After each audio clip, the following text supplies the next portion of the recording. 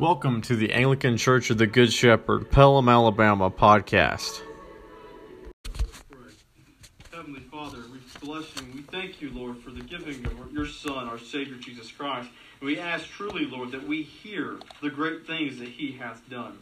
And today we ask that you help us to have ears to hear the gospel that was just read and all of Holy Scripture just read to us. And Lord, may the meditations of my mouth be solely focused upon that word which you have delivered, the written word of God, which proclaims the ever-living word of God, Jesus Christ. By and through him and through the power of your Holy Spirit, we pray. One God. Amen. Amen. Please be seated. So I joked with the first service at 9 o'clock, and I'll joke with y'all that on the Psalter lesson, I saw that epitaph was on there. And so I made sure to do it responsibly by whole verse, just to make y'all try to say epitaph. But it's not true. But halfway through on the first service, when I was reading it, I saw it coming up. I was like, this is going to be interesting. But y'all did a lot better than they did. Don't tell them I said that. It's recorded, but they've already been to service, so they probably won't see this one. But that being said, what I want to talk to you today about is that we're at the fourth Sunday of Advent. And we have been focused on the second coming of Advent, of Christ's return. And Christ's return is a return to judgment, a return in glory, of our King finally returning to us. And yet, we've been preparing this whole time for not the first coming, but the second coming.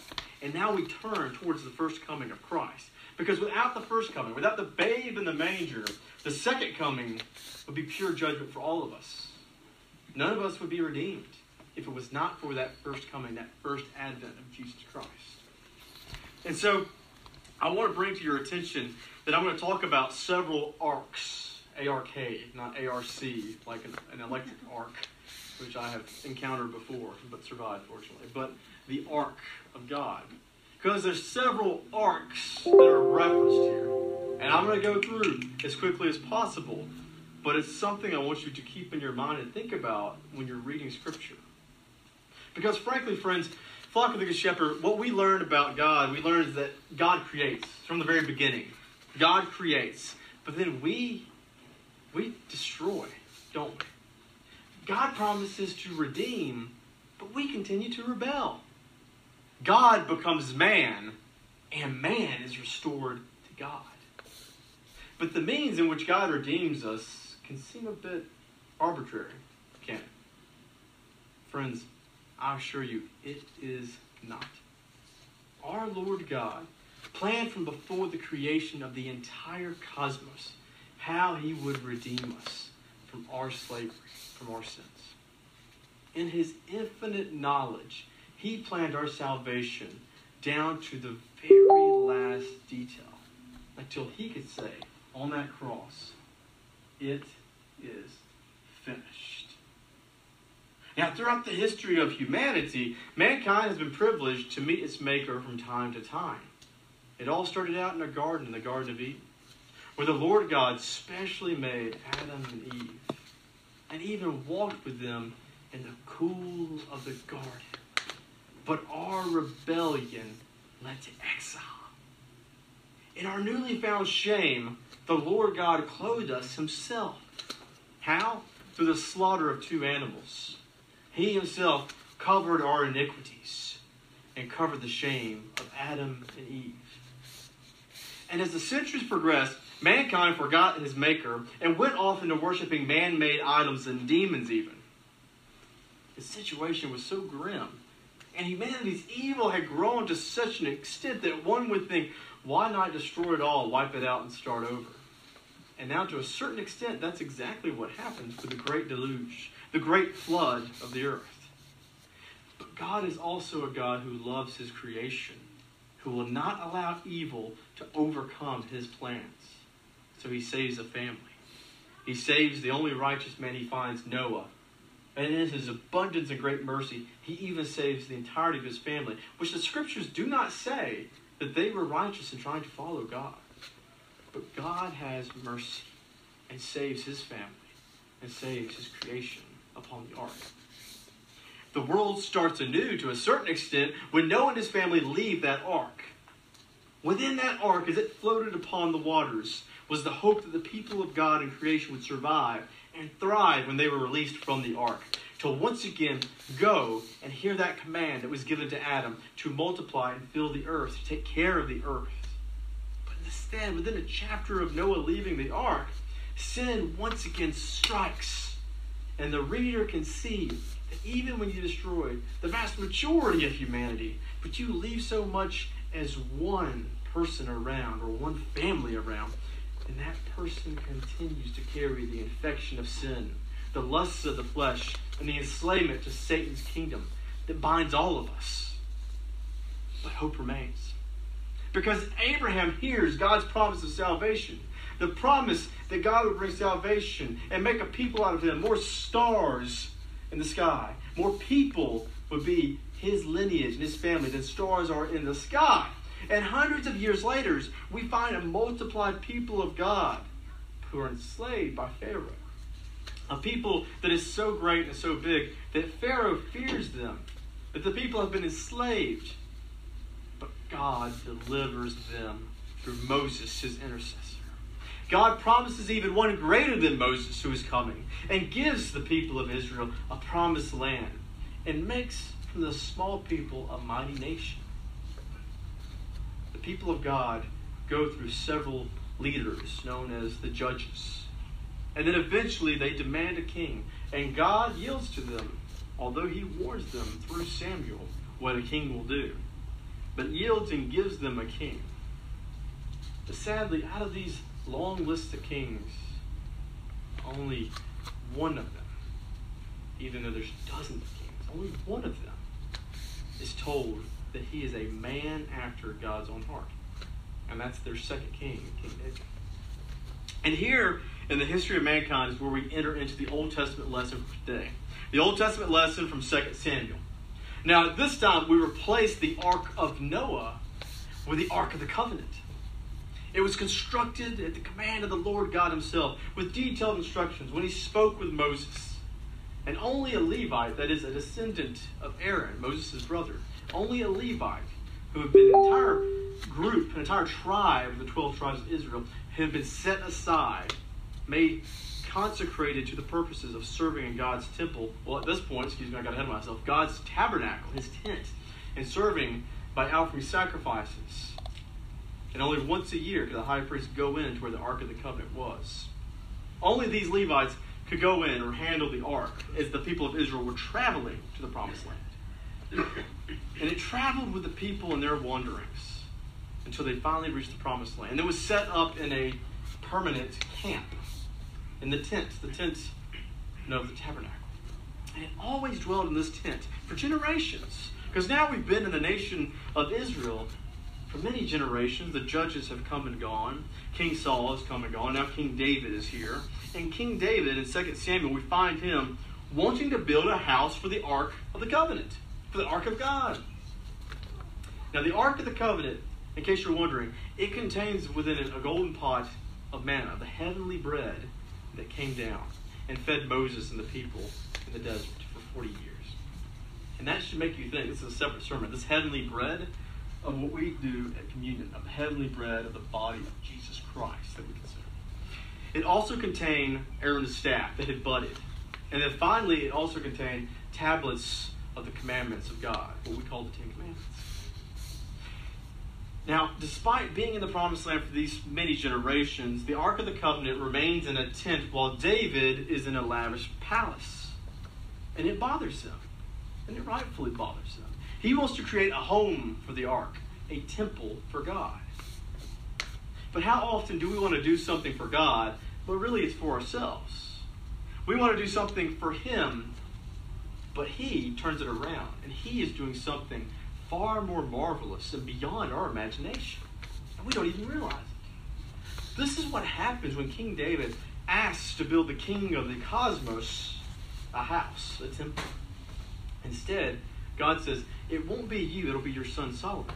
Instead, I am going to build you a house, David. I am promising you that your dynasty will never end, that your kingdom will never end. I will build for you, David, a royal house. So God does not make his permanent residence within the temple that's eventually built by David's son Solomon. Indeed, that temple would be destroyed. The people sent off into exile for their sins. The people returned finally after exile, after 70 years, and another temple would be built. And the people would weep, the ones of the old generation who remembered the original temple, at how poor it looked and how it paled in comparison to King Solomon's temple. And even that temple would be destroyed in around 70 AD. But no, our God does not reside in a temple. Instead, our God eventually accomplishes his purposes, his plan, by becoming he himself a descendant of David to establish his throne and his rule forever. God fulfills his own promise, is what I'm telling you. The Lord descends to ultimately raise us up. And then when he's raised up at his ascension, he sends down his very own Spirit to dwell within our clay bodies and to make our bodies his tabernacle, his home within us. And this indwelling of God within man begins with God becoming man. It starts with a baby in a manger, with God entrusting himself to a young virgin named Mary, who's to give birth to Emmanuel, as Isaiah prophesied. Emmanuel, that is God with us. Given the name Jesus, God saves. And the house that God fills up is a human body. It's through this assuming of humanity that God fulfills the promise that he would dwell with his people. And now the birth of this child, the God-man, Jesus, the Christ, the Messiah, fulfills also God's promises here in 2 Samuel to King David, that King David's offspring would rule forever, and his kingdom shall have no end.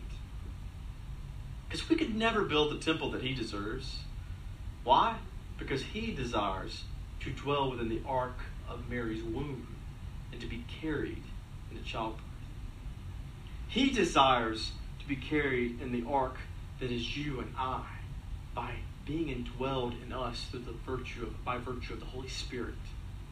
He desires not a golden temple or a bejeweled display, but he desires to be born a ruddy child, born in the most unlikeliest of places, in the dirtiest of places. The unlikeliest being in the backwaters of a Roman colony, in the dirtiest of places, being born in a manger. But it brings to mind what our God tells us in the book of Hebrews, chapter 10, verse 5, that sacrifice and offering you did not desire, but a body you prepared for me.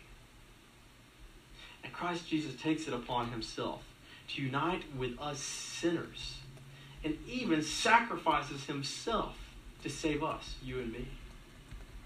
As St. Athanasius put it in the 300s in his classic work on the Incarnation, that God became man so that man might become God.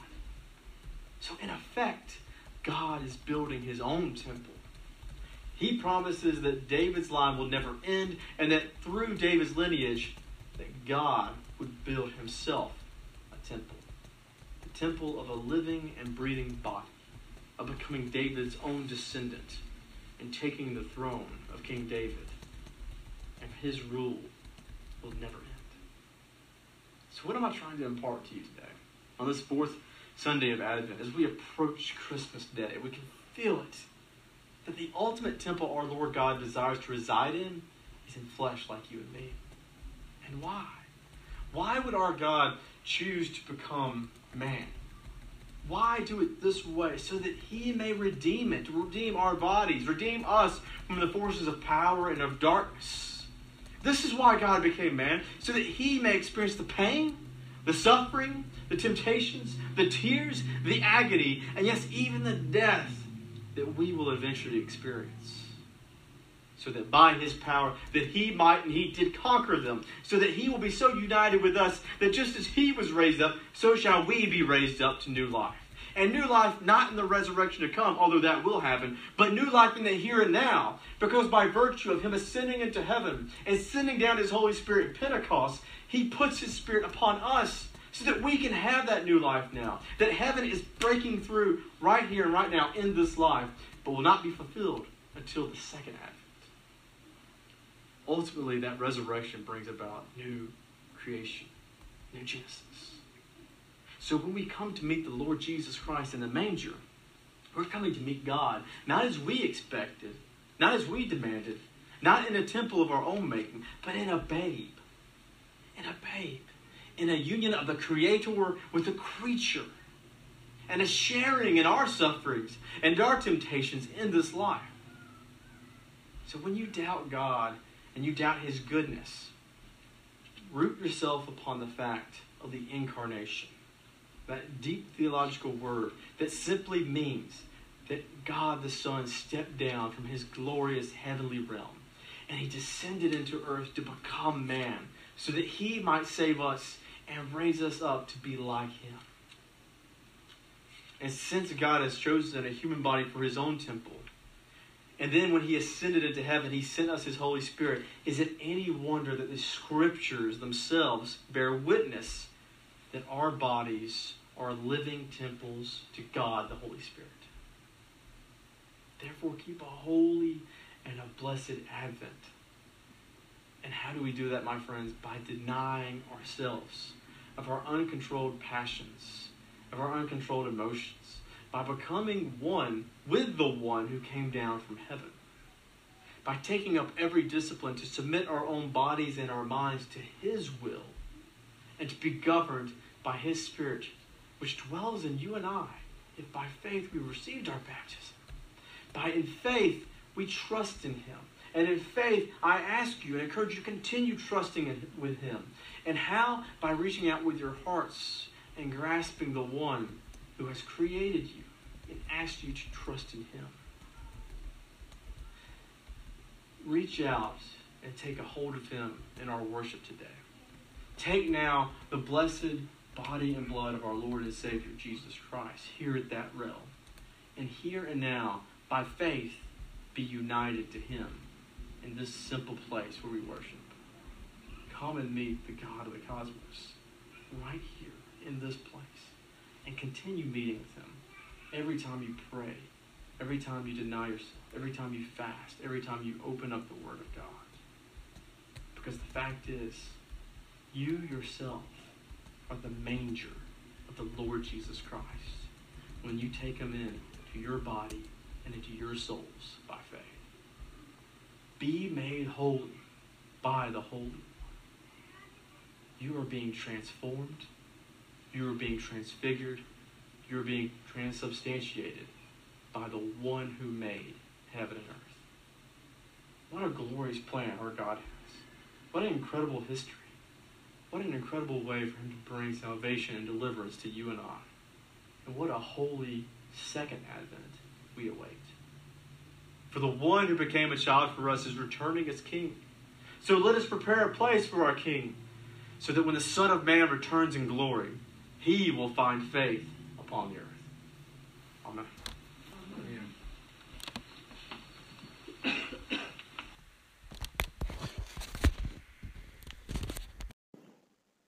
Thank you again for joining us on the Anglican Church of the Good Shepherd, Pelham, Alabama podcast. We hope that you'd visit us in person. We have Sunday worship every Sunday at 10:30 in the morning. And you can visit us on our website at www.goodshepherdacna.com or visit us on Facebook at Good Shepherd ACNA.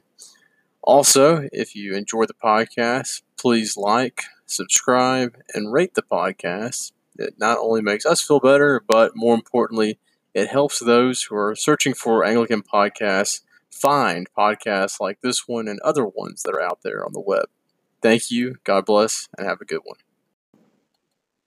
The Lord be with you, and with thy spirit. Lift up your hearts. We lift them up unto the Lord.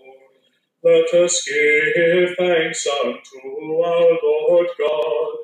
It is meet and right so to do.